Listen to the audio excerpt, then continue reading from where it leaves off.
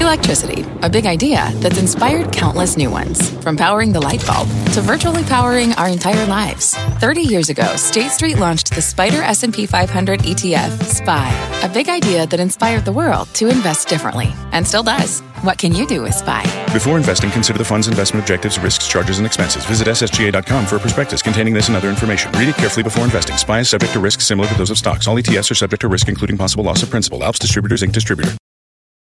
Homes.com knows that when it comes to home shopping, it's never just about the house or condo. It's about the home. And what makes a home is more than just the house or property. It's the location and neighborhood. If you have kids, it's also schools, nearby parks, and transportation options. That's why Homes.com goes above and beyond to bring home shoppers the in-depth information they need to find the right home. And when I say in-depth, I'm talking deep. Each listing features comprehensive information about the neighborhood, complete with a video guide. They also have details about local schools with test scores, state rankings, and student-to-teacher ratio.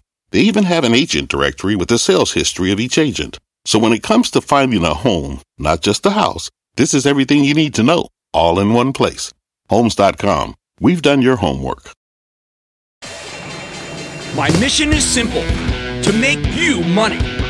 I'm here to level the playing field for all investors. There's always a bull market somewhere, and I promise to help you find it. Mad Money starts now. Hey, I'm Cramer. Welcome to Mad Money. Welcome to Cramerica. Other people want to make friends? I'm just trying to save you some money. My job is not just to entertain, but to educate and teach you. So call me at 1-800-743-CNBC or tweet me at Jim Cramer. You know what makes this market so darn tough to game? It's that it's got a kind of can't live with it, can't live without quality.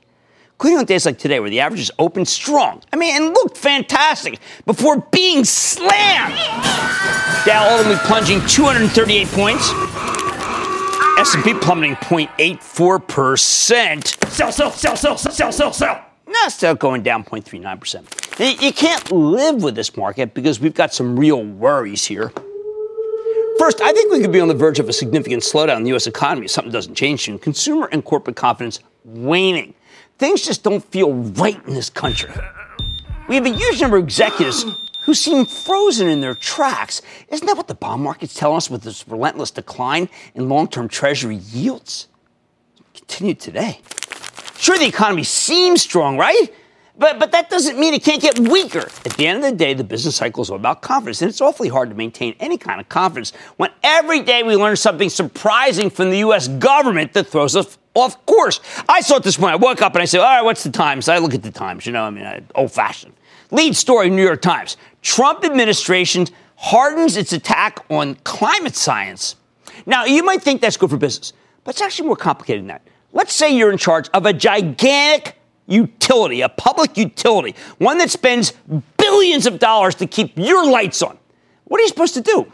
Okay, back in the day, Jimmy Carter, remember him, president, tried to wean us off foreign oil by embracing coal. He said we're the Saudi Arabia of coal. Our utilities make commitments to build coal plants with about a 40-year cycle. Right? That's how long they're supposed to last. Until Trump came along, the presumption was these plants would naturally be phased out to be replaced with something cleaner, maybe natural gas, maybe solar, maybe wind. But if the White House doesn't believe there's anything wrong with coal and they install people in the EPA who agree with them, why not simply retrofit these coal plants? Maybe the EPA will insist on it. Well, because if Trump loses the election next year, we're going to have a Democratic president. And all the Democrats believe in climate change. So let's come back to the people running the utilities who've got all that money to spend, put people to work. What the heck are they supposed to do here? Simple. They do nothing. They wait this out to see who wins in 2020. They put the pause button on. But if they do nothing, well, what are they doing? They're creating an environment with no jobs where people are going to say, I don't know, what's going to happen next? Let's do nothing. The House of Pain. Huge job-producing jobs go out the window. I don't know. I can detail dozens of different industries that could be upset by the same issue. Hey, we need more pipelines from that Permian Basin, that area I told you in Texas, all that oil. It's got to go somewhere, right? It's got to go to refineries, it's going to be export. But will the Democratic administration allow these pipelines to be completed? Good question. Hey, maybe they'll ban exports. Hey, listen, that's possible. Second, there's a trade war. No kidding. While the vast majority of businesses won't be impacted by the tariffs, so that no one really believes that except for me, they're still having a horrible impact on confidence. When you listen to these retail conference calls from last week, they were so painful. You came away feeling that there's nothing more important than the trade war. We keep hearing this $800 per person number. No proof whatsoever, but we hear it. The perfect industry to own when employment's strong like it is now, the one you can always buy during a robust economy, it's become too risky to buy. The retailers. It's very frustrating to buy a stock when you don't know whether the earnings estimates are going up or going down. And the president's tariffs are what's driving that swing. This morning, JP Morgan's Jamie Dimon said that the trade dispute has become, quote, a real issue, end quote. He says that the trade has gone from, quote, a skirmish to being far more important than that. If this goes south in a bad way and you have other surprises, that could be part of the thing that changes confidence, that changes people's willingness to invest. There we go again. Confident. Hey, remember in September when we were in Philly with him and he was talking about a trade tiff? What happened to that? Third, normally when Treasury yields fall to these levels, dividend stocks go higher. But this time that doesn't seem to be happening. High yielders are staying high yield. We own Dow Chemical and BP for the charitable trust. You can follow along by joining the ActionAlertsPlus.com club. And they yield 5.8% and 5.9% respectively. Yields don't protect you anymore. These are going to be 6.2 and 6.5. No one cares. The stocks keep falling on fears of a worldwide tariff-related slowdown. Fourth, the parade of IPOs never stops. It keeps chewing up all our capital. The unicorns. I hate the unicorns. They've exhausted us. After Lyft and Uber, how about that Luckin Coffee? Finally up today. Investors are very skittish about putting their money in new deals. Okay, Luckin's not a unicorn. It's just a bad stock. Sure, Pinterest, Zoom, and Beyond Meat were terrific right out of the gate. But Pinterest stock then got clobbered after that last quarter. And I don't know how to describe this Beyond Meat, except to say that its stock is even crazier than I am. Especially after today's run, it's way too expensive. So on the one hand, there are a lot of good reasons why you can't live with this market. But on the other hand, you can't live without it either. Avoiding stocks is just as risky as owning them here. Why? First is the FOMO factor. Hashtag FOMO. Yesterday, the president told us that we're far away from a trade deal with China. In fact, he said the Chinese will regret not taking the last offer when they had the chance before the talks broke down. Then in the same breath, he tells us we're going to get a great deal. Hold on. Now, if that happens, you're going to feel real stupid if you don't own any stocks. Look at something like Apple, okay, which has been weighed down by its massive Chinese business.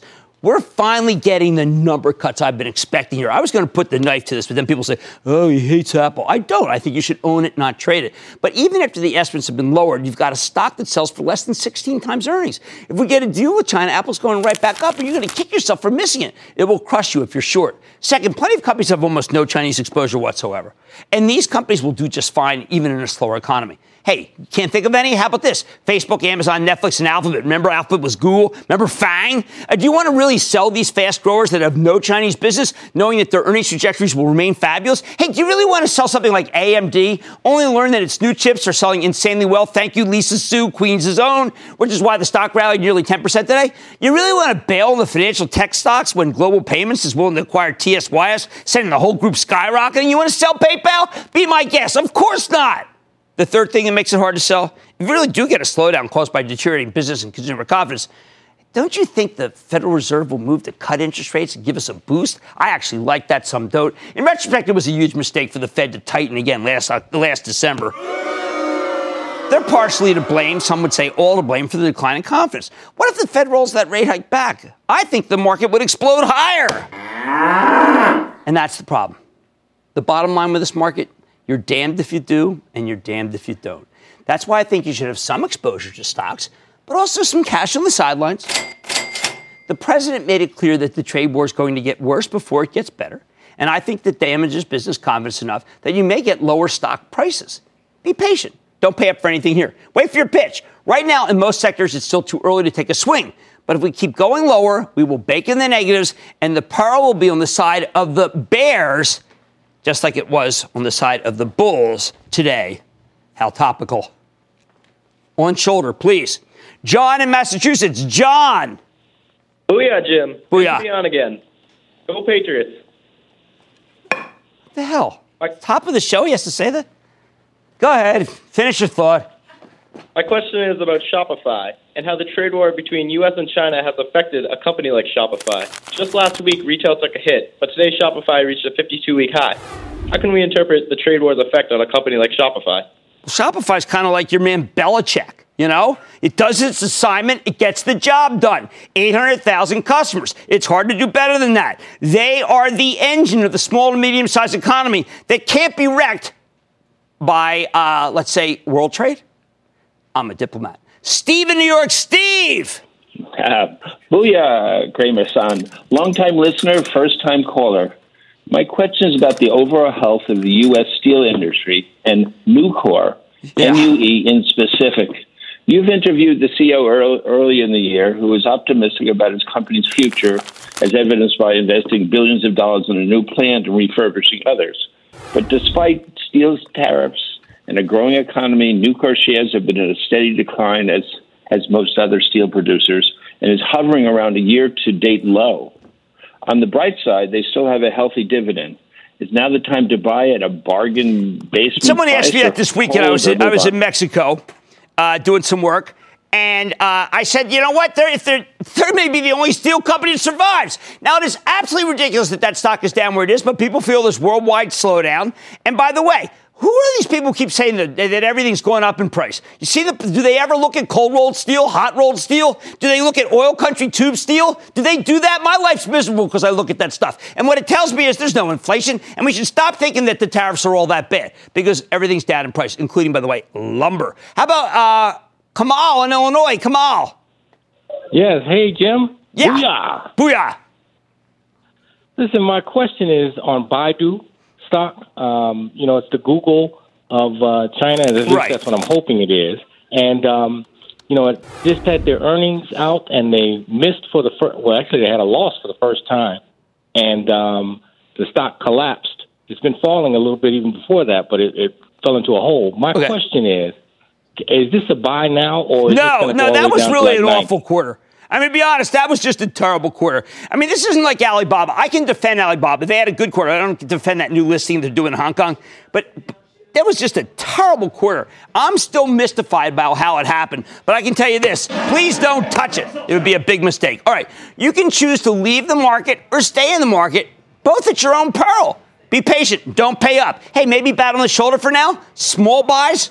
On Mad Money tonight, looking for something to snack on? Hey, how about Mondelez? I'm going to sit down with the CEO behind brands like Oreo and Sour Patch Cookies and my favorite, Tate's, to see if you can double stuff your portfolio's profits. Then, some love to speculate about what central bankers might do in the future. I hear about it all day. It's all anyone seems to talk about, so I have to join the fray. I'm take a more quantitative approach, though, certainly unemotional. And Workday just reported at the close, and I've got it exclusive with the CEO. It is all over the map in after-hours trading, but I can tell you it was a great quarter, so stay with Kramer. Don't miss a second of Mad Money. Follow @JimKramer on Twitter. Have a question? Tweet Kramer. #MadTweets. Send Jim an email to madmoney@cnbc.com or give us a call at 1-800-743-CNBC. Miss something? Head to madmoney.cnbc.com. Take your business further with the smart and flexible American Express Business Gold Card. You can earn 4 times points on your top 2 eligible spending categories every month, like transit, U.S. restaurants, and gas stations. That's the powerful backing of American Express. 4 times points on up to $150,000 in purchases per year. Terms apply. Learn more at americanexpress.com/businessgoldcard. Fact. Running a business is not getting easier on your wallet. With higher expenses on materials, employees, distribution, and borrowing, everything costs more.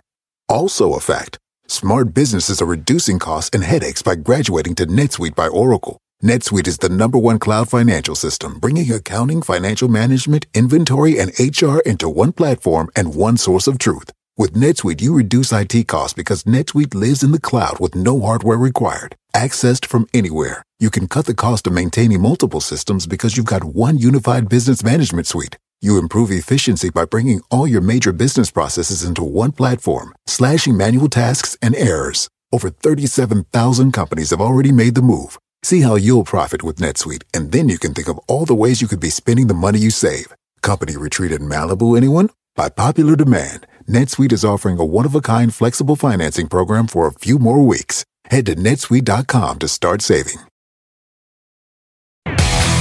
For investors, returns can be sweet. And this company is focused on snacking the smart way. Can organic growth and local brands bake in some gains to your portfolio?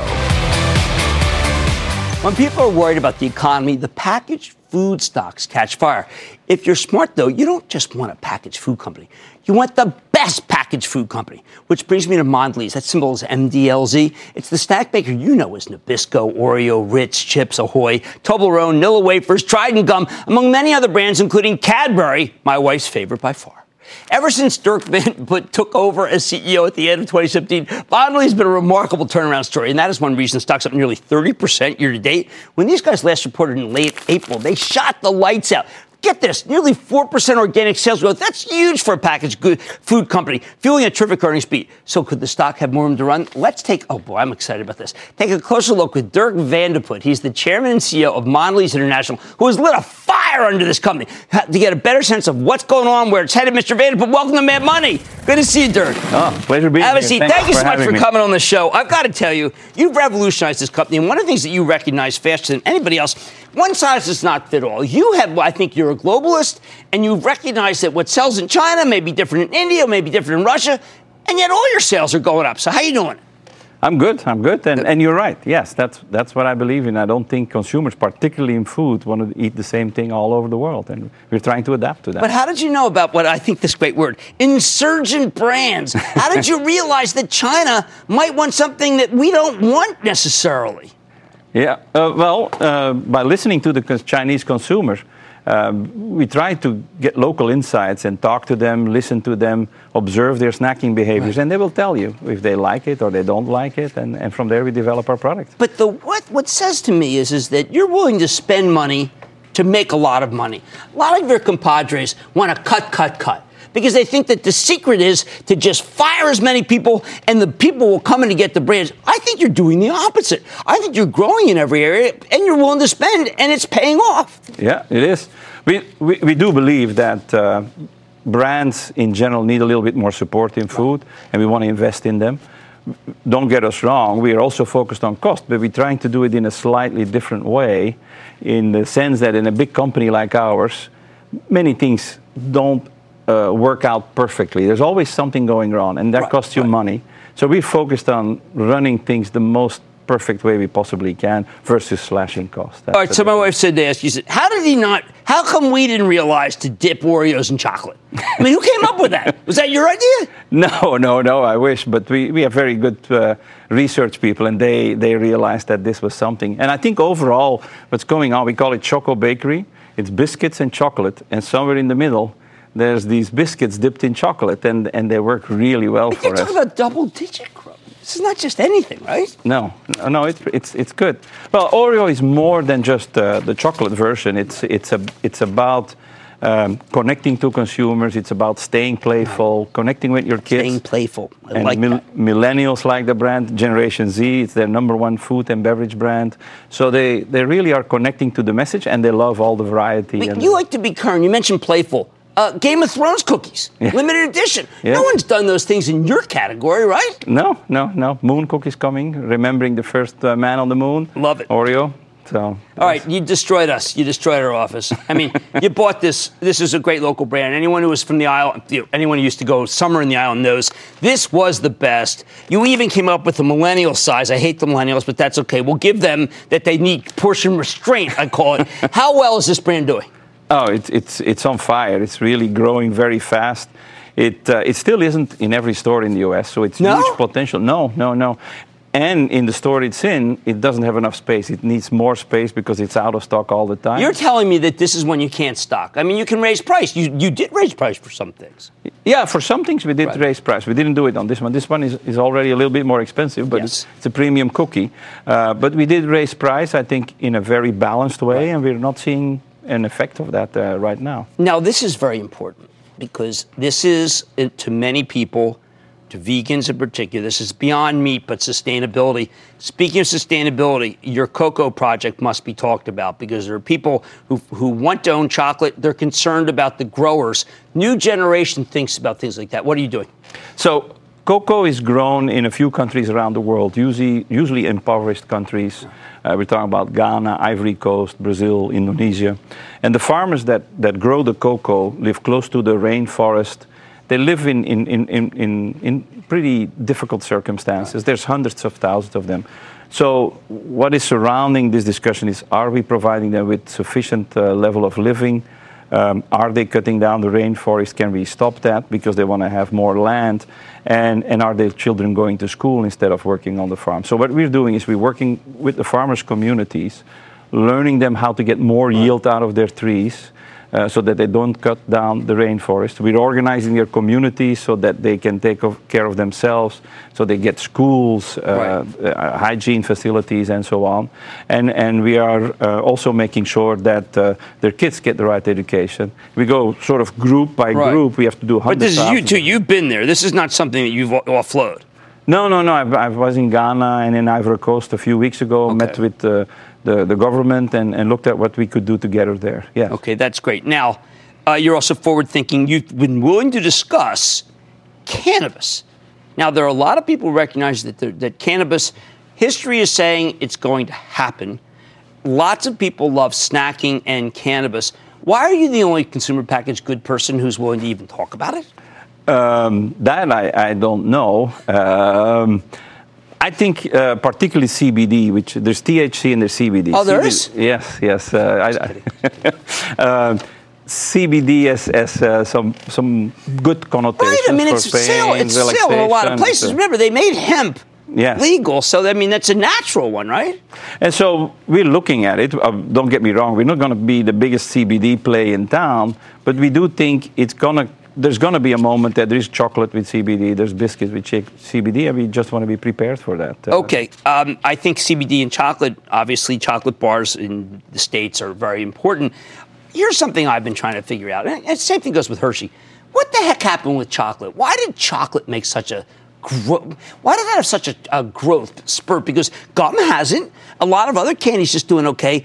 Did the world rediscover chocolate? I think they did. I think the world rediscovered indulgence and mindfulness and enjoying what you eat and relaxing while doing it. And chocolate is a perfect product you're for in that. the now when you eat chocolate. I mean, it's kind of ethereal, isn't it? It is, but there's something special when you eat chocolate. You savor the taste, you feel different, you get an uplift. So I think consumers these days, on one hand, they will health and wellness, but also they want indulgent at the right moment. And I think chocolate is perfect for that. How's the worldwide consumer doing in your eyes? I would say overall, pretty good. If I look at food, they're doing pretty good. Right. I would say as it relates to their overall life circumstances and how the middle class feels and the lower class feel, they don't feel well at the moment. They're spending okay. So we're pretty happy about it, but I think there's something going on with, we call it the changes in Mexico, Brazil, some of the discussions around Brexit and so on. There's this unease with their overall situation. But all those countries, people are snacking more. They're snacking, well, because it's a lifestyle change. Consumers are more on the go, they eat more out of home. Millennials particularly don't really want to sit down and have a big meal. They want to sort of fuel themselves, and they eat 7 times a day. And so snacking is really growing as a habit, and also the market is growing as a consequence of Last question. When are we going to get the Yard Toblerone in America? Well, I have a big one. I should send you one. We have a big one like this. No, not just me. I was thinking maybe the 317 million people in our country. I would love to sell them a Toblerone like this. It works in Italy. It's the thing that you get when you're on the rest stop on the road. You've done a remarkable job in less than a year and a half? Year and a half. And you've got great growth, organic growth, fabulous acquisitions. Congratulations to everything you do. Thank you. And most importantly, thank you for helping the cocoa workers, because that's what you're going to be remembered by. Okay. That's what you're remembered by. All right, that's Dirk Van de Put. He's Mondelez International Chairman and CEO, MDLZ. This is the one to buy into weakness, because you heard it.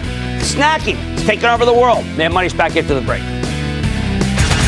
This workday may be over, but Cramer's workday is just heating up. Mad Money welcomes a Cloud King. And we'll be right back. Here's a question. Have you ever been prescribed medication? Most likely, yes. Well, what about this question? Did you understand how it worked? The way your medication works in your body shouldn't be a mystery. Learn how Vyvgart, Efgartigimod Alpha FCAB works by visiting Vyvgart.com/MOA. That's VYVGART.com/MOA. Brought to you by argenx. When you're hiring, the best way to search for a candidate isn't to search at all. Don't search, match with Indeed. Indeed is your matching and hiring platform with over 350 million global monthly visitors, according to Indeed data, and a matching engine that helps you find quality candidates fast. Use Indeed for scheduling, screening, and messaging to connect with candidates faster. Plus, 93% of employers agree Indeed delivers the highest quality matches compared to other job sites, according to a recent Indeed survey. Leveraging over 140 million qualifications and preferences every day, Indeed's matching engine is constantly learning from your preferences. Join more than 3.5 million businesses worldwide that use Indeed. Listeners of this show will get a $75 sponsored job credit to get your jobs more visibility at Indeed.com/madmoney. Just go to Indeed.com/madmoney right now and support this show by saying you heard about Indeed on this podcast. Indeed.com/madmoney. Terms and conditions apply. Need to hire? You need Indeed.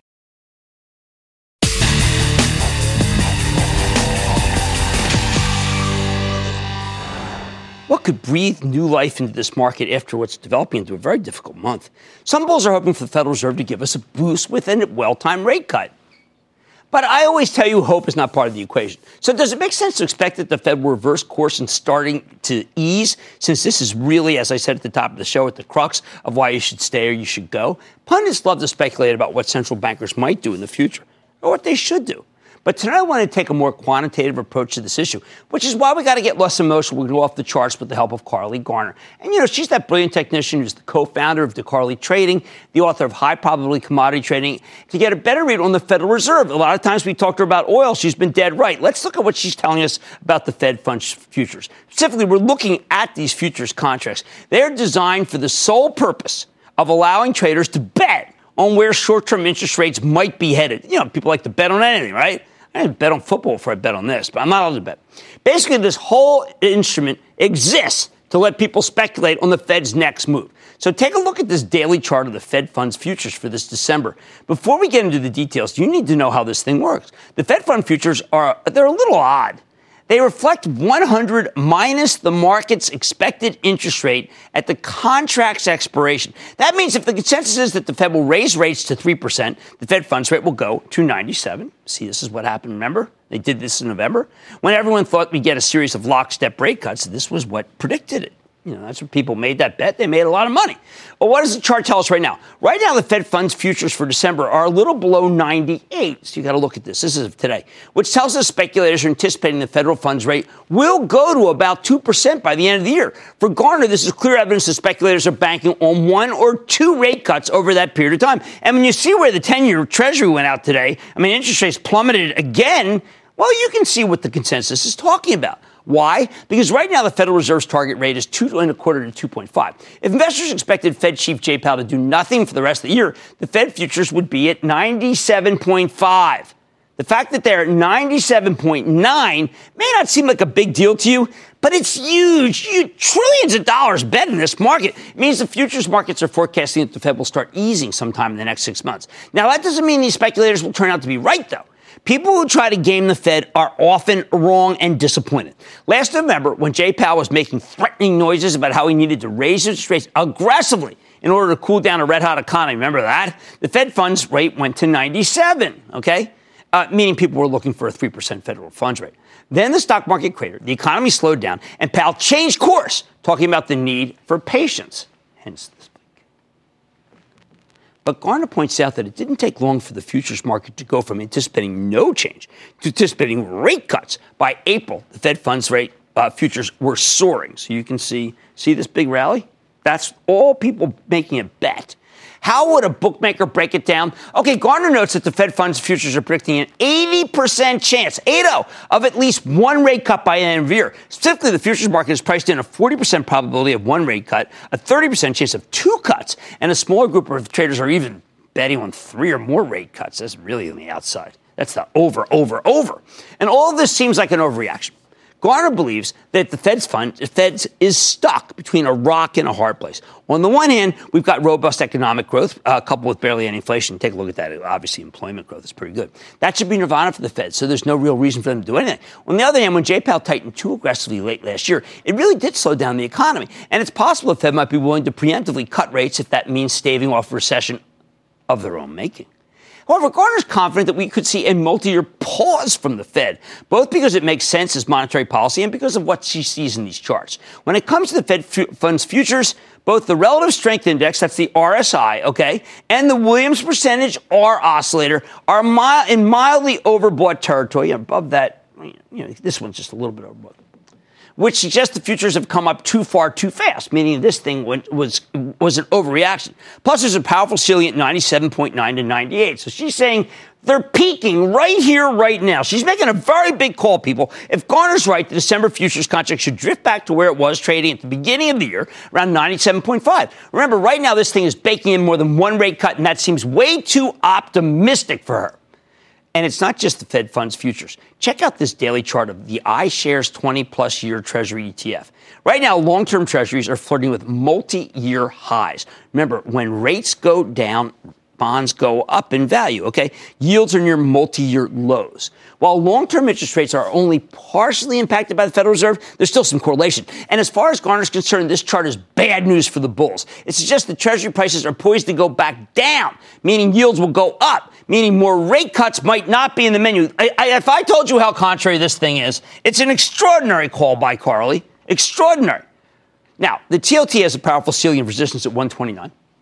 Just above where it's currently trading. Meanwhile, the relative strength index has crept into overbought territory. Okay, that's easy to see, right? For the third time in the year, the last couple times this happened, well, guess what? We got significant pullbacks. Put it all together, and Gartner expects the TLT to come back down to the 124, 125 level, and if that fails to hold, perhaps even to the 118, 122 level. That would be incredible. And like I said, I don't know a soul who's listened to this who believes in what Gartner's saying. That's okay. I like that. If this happens, she believes the stock market, though, will actually breathe a sigh of relief. Stocks will like it, she says. When Treasury yields are low, stock traders worry that the bond market could be signaling an impending recession. Historically, that's been a pretty accurate pattern, but Gartner argues that it's a misread on the current situation. Right now, our bond market is distorted, she says. Interest rates are so low in the rest of the world that foreign money keeps flowing here, pushing our bond yields lower, okay?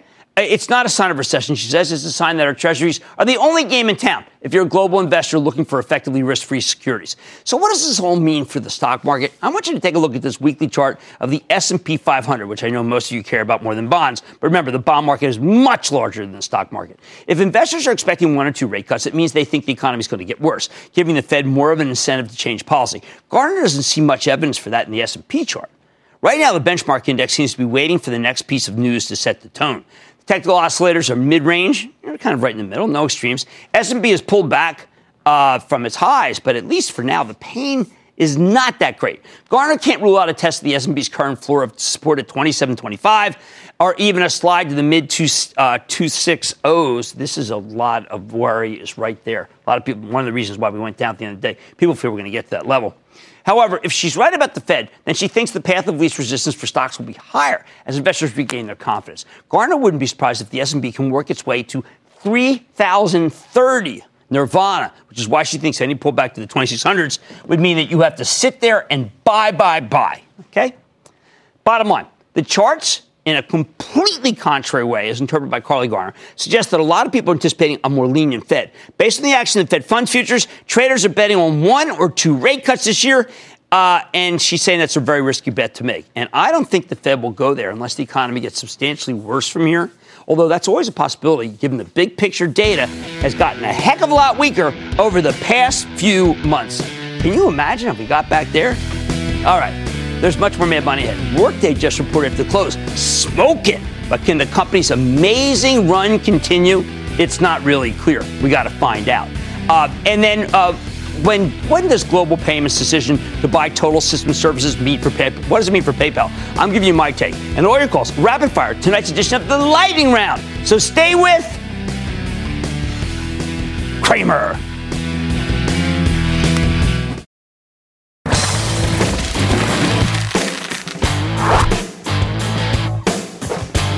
On a not-so-hot day like this one, cloud reigns supreme. Take Workday, the cloud-based software company helps businesses automate all sorts of back-office jobs, especially in human resources, payroll, financial management. This is a textbook secular growth play. And went out to San Francisco 2 weeks ago. They told a terrific story. Now, today, Workday reported, and the numbers were excellent. Solid top and bottom line beat, fueled by strong subscription revenue. Hey, look, only problem? Stock has run a great deal into the quarter. So let's drill down with Aneel Bhusri. He is the co-founder and CEO of Workday. Learn more about the quarter and his company's prospects. Mr. Bhusri, welcome back to Mad Money. Hello, Jim. How are you? I am good, Aneel. Once again, congratulations on a major beat. You just keep doing it. What I wanted to drill down today, I mentioned products. What I really meant to say is that you've got a whole suite of products now. You are no longer just in human capital management.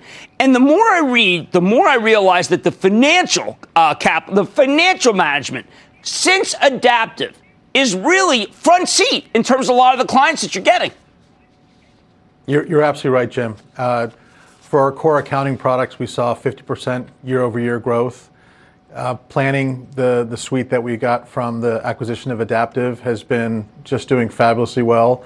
This past quarter for Adaptive, we signed Airbus, AstraZeneca, and H&R Block. So we're seeing those large institutions now adopting planning in the same way they've adopted HR and finance. So we're in a nice place right now. It all stems from having happy customers. Happy customers tend to buy more from you, and they're looking for us beyond HR, looking to us for finance, for analytics, and for planning. It's interesting you mentioned Airbus. There's a Wedbush piece that came out just a week ago. It talked about how Workday competes against SAP, but SAP has mostly locked down a lot of Europe. Well, wait a second. You have Siemens and you have Airbus. I can't think of two more quintessentially European companies that Workday won. Well, we've had a good run in Europe, and we continue to see it as still a relatively untapped market. I think we have about 450 European-based multinational companies as customers. And of course, all the U.S. multinationals generally have a large presence in Europe. So it's a market we're excited about and continue to do well in. Sometimes I like to judge a company by actually who they are winning. Procter & Gamble, Geico, and Quicken are three of the smartest companies in the world. Geico, obviously, Buffett. Okay, Quicken, I hope Dan Gilbert gets better fast. He is a genius. P&G, undisputable. How come you're winning these companies that truly are managed by the smartest people on earth? Well, that's nice of you to say. I think they're three extremely well-run companies. Dan happens to be a friend. I wish him the best as well for a speedy recovery. All these companies are going through a transformation, a digital transformation for their HR and finance operations. We were fortunate to get an early start in the cloud. We have an architecture that scales to the largest companies in the world. Companies like Walmart and Amazon use Workday. And so it gives these companies comfort that we can get there. And we've done it all with a natural cloud architecture. And we do it with high levels of customer satisfaction. All those customers, I'm sure, talk to many Workday customers before choosing us. Yeah, I mean, my understanding, people have to understand that there's a lot of times that companies are very much deeply invested in Oracle. I don't mean to slam Oracle, but it seems like you are winning a lot of business away from Oracle, including some, I'd say, Fortune 50 companies are leaving them to go to you. Customers are very smart. 20 years ago when we were selling technology, on-premise technology, was not always easy to figure out what the best product was. In the cloud, it's much clearer the best product and the best support. And I like our chances when customers do references. Our customers are happy. We're at 98% customer satisfaction levels. And I believe we've got the industry-leading architecture for cloud solutions for HR and finance. And I think that bodes well against our legacy competitors. I often try to figure out how do you get 98% satisfaction. Here's what I'm coming down. You can tell me if this makes any sense to you. We're talking about impact per share and purpose per share this year. You are a top-rated place to work on in our country. Are you getting people that you could not get otherwise that are making it so that you are competing against other companies that aren't getting the same people you are, caliber people, because of how great it is to work there? I think you're right. I hope you're right. And our very simple premise is that happy employees make for happy customers. Every employee has part of their compensation tied to customer satisfaction. And as you know, when you're happy when you go to work, you tend to do your best work. And this past year, we were number 4 on the Great Place to Work Institute, Best Places to Work in the U.S. That definitely helps us recruit the best and keep them at Workday. I spoke to President John Brodman of Bucknell, who my wife's on the board there, who was very proud to be able to have a representative speaking at one of your conferences. I always find that too is a great sign. President Brodman was saying what was great about it is that he can prepare his budget better to fundraise, prepare his budget better for school. You guys have quite a business with universities. We do, and in the case of Bucknell, what's really neat is that they were a Workday HR and finance customer. They were also an adaptive planning business planning customer, and so as the two companies came together, they happen to be happy customers for both, and we can do some unique things since they effectively run all of the Workday products. And in terms of where we go next with higher ed, we're also continuing to build out a student system that really automates the higher ed backbone for all higher ed institutions. Yeah, I know they're going with that one too. One last question. The gloom is palpable here, and we just, every day we come in, people talk about China, people talk about politics. There are some secular trends that transcend that, I'd like to think. And one of those is what you're doing, human capital management, and what you're doing in budgeting and finance. I don't want to be too Pollyannish, but these are great secular trends, aren't they? They absolutely are. They are so powerful at this point. The combination of cloud and the business process changes are now dubbed human resources transformation and finance transformation, taking new technology and redoing the way you do business to reflect the more modern opportunities that are out there, whether it's machine learning, whether it's agility, all those things are available. And I think they're very strong secular trends that will continue. Who knows what will happen with the broader economy? So far, we haven't seen any bumps along the way, but as you know, we don't have a lot of exposure to China. But I think these secular trends will remain intact for many years to come. Well, I want to thank you for coming on the show. Congratulations on a good quarter. Thank you for explaining us the new world. It's really valuable to have you. Great to see you, sir. It's always good to see you. Thank you. Guys, this has been an unbelievable performer. One of the things that's happened over and over again, and Neil Bushby comes on the show, co-founder and CEO of Workday, stock goes down for some reason, and then take a look at what happens a few weeks later. Hope that's your opportunity. Stick with Cramer.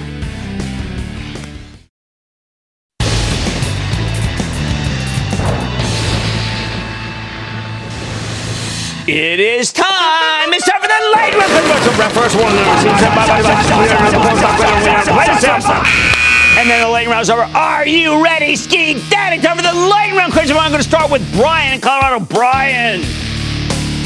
Hey, Jim. What's your thoughts on Alibaba? Well, right now, it's literally the only Chinese stock that I'll recommend, but now they're doing some big listing in Hong Kong, kind of wrecking the whole trade story. You know what? This is a proxy for trade. Let's just hold off for now. It is a good company, though. How about we go to Scott in Kansas? Scott! Booyah, Jim! Oh, I like fired up. Well, I talked right over. What stock? Okta, OKTA. Oh, man. Okta is kind of like Workday, which reported tonight, and people trying to parse it, looking for some reason to sell. I see no reason. Okta's the same boat. It's one of our cloud princes. It's going to go higher. I like the stock, but it did hit 52-week high today, so let's be careful. Why don't we go to Richard in Colorado? Richard! Hi, Jim. Recently, I was looking to diversify and added Banco Santander, the SAN, to my portfolio. It hasn't done much. What do you think about it? You know what? I'm surprised. I think Anna Boutine is terrific, but it does yield 6.5%. But the fact is, it is more of a proxy in Europe than people realize, and Europe is so darn weak. It is ridiculous. Don't forget Brexit. I want to recommend the stock hard, but I can't until I find some level that Europe is at least sane, and that's going to depend on Deutsche Bank and Brexit. I'm not dumb. We're going to Randall in Florida. Randall! Booyah! Booyah. My son and I are huge fans. Thank you. His first stock recently was Nike, NKE. Should I join him? I like Nike. I mean, I read through that whole Foot Locker release. Foot Locker screwed up. Nike hasn't screwed up. What's happened is that people hate the chart, Nike, and they're selling. Let's get it in the mid-70s. And that, ladies and gentlemen, is the conclusion of the Lightning Round. The Lightning Round. is sponsored by TD Ameritrade.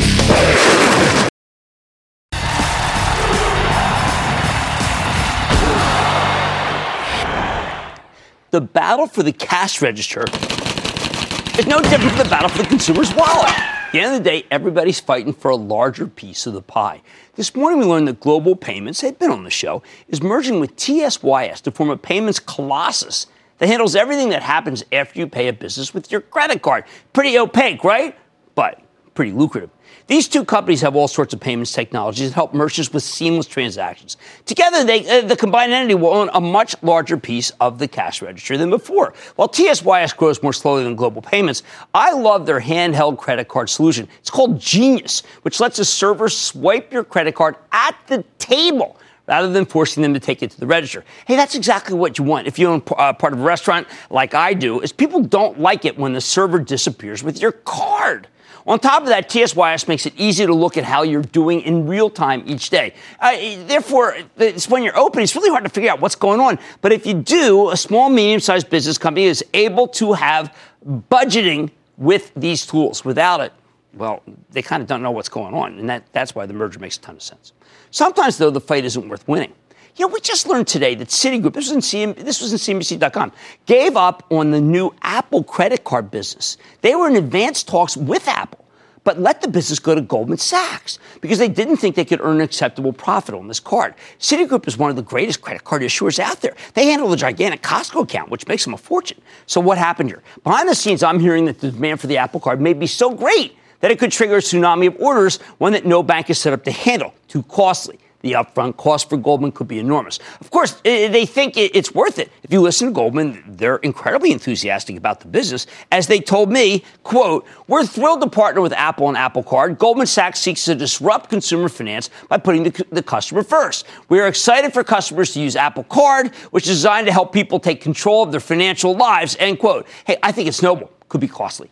Now, we still don't know the exact launch date. I think that's actually kind of quizzical. And the fact that Citigroup shied away from the Apple Card, well, let's say it just makes me skeptical. However, Goldman wants some exposure to the red-hot financial tech category. It's a group that includes every single payment processor. That's why, even if the upfront costs are enormous, it might be worth the investment for them, especially given how cheap the stock is right now. Do you know that Goldman Sachs is the lowest price earnings multiple of any major bank? It's kind of embarrassing, but it's true. What else? As soon as the Global Payments TSYS deal was announced, I heard people speculating that it could be a Square or PayPal killer. Hey, Square's done a terrific job of simplifying the register with its card reader, that's that little white thing, including point-of-sale technology, lets lend businesses money against their own receipts. As for PayPal, this company is the real juggernaut. It's a global payments company run by the inspirational Dan Schulman. With PayPal, you're also getting Braintree, king of e-commerce, and Venmo, peer-to-peer payments. It's gotten so big, millennials now use Venmo as a verb. You know, I hate the millennials, but I have to pay attention to them. My view, if Global Payments TSYS, the tie-up, is so bad for PayPal, why the heck was the stock one of the best performers in the S&P 500? Simple. Every time you see competitors teaming up to try to take share from PayPal, it just reminds people how these guys are already the undisputed worldwide leader in payments, which is what makes this such a fabulous fintech stock and one that's rarely down. And when it does go down, you got to buy the darn thing with both fists. Buy. Stick with Kramer. Take control of your financial future with the new madmoney.cnbc.com. Kramer's exclusive CEO interviews, full episodes, analysis, even your own soundboard. Plus special access to Mad Money 101 with rules and techniques to break down the market for all investors. The red flag that makes me drop a stock immediately is... It's everything you need right when you need it. The new madmoney.cnbc.com.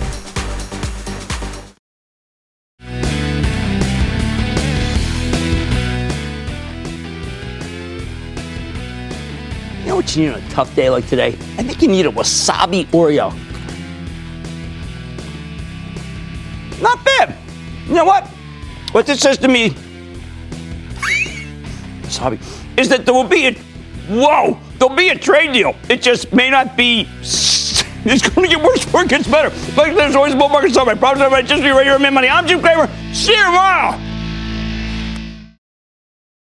Imagine earning a degree that prepares you with real skills for the real world. Capella University's programs teach skills relevant to your career so you can apply what you learn right away. Learn how Capella can make a difference in your life at capella.edu.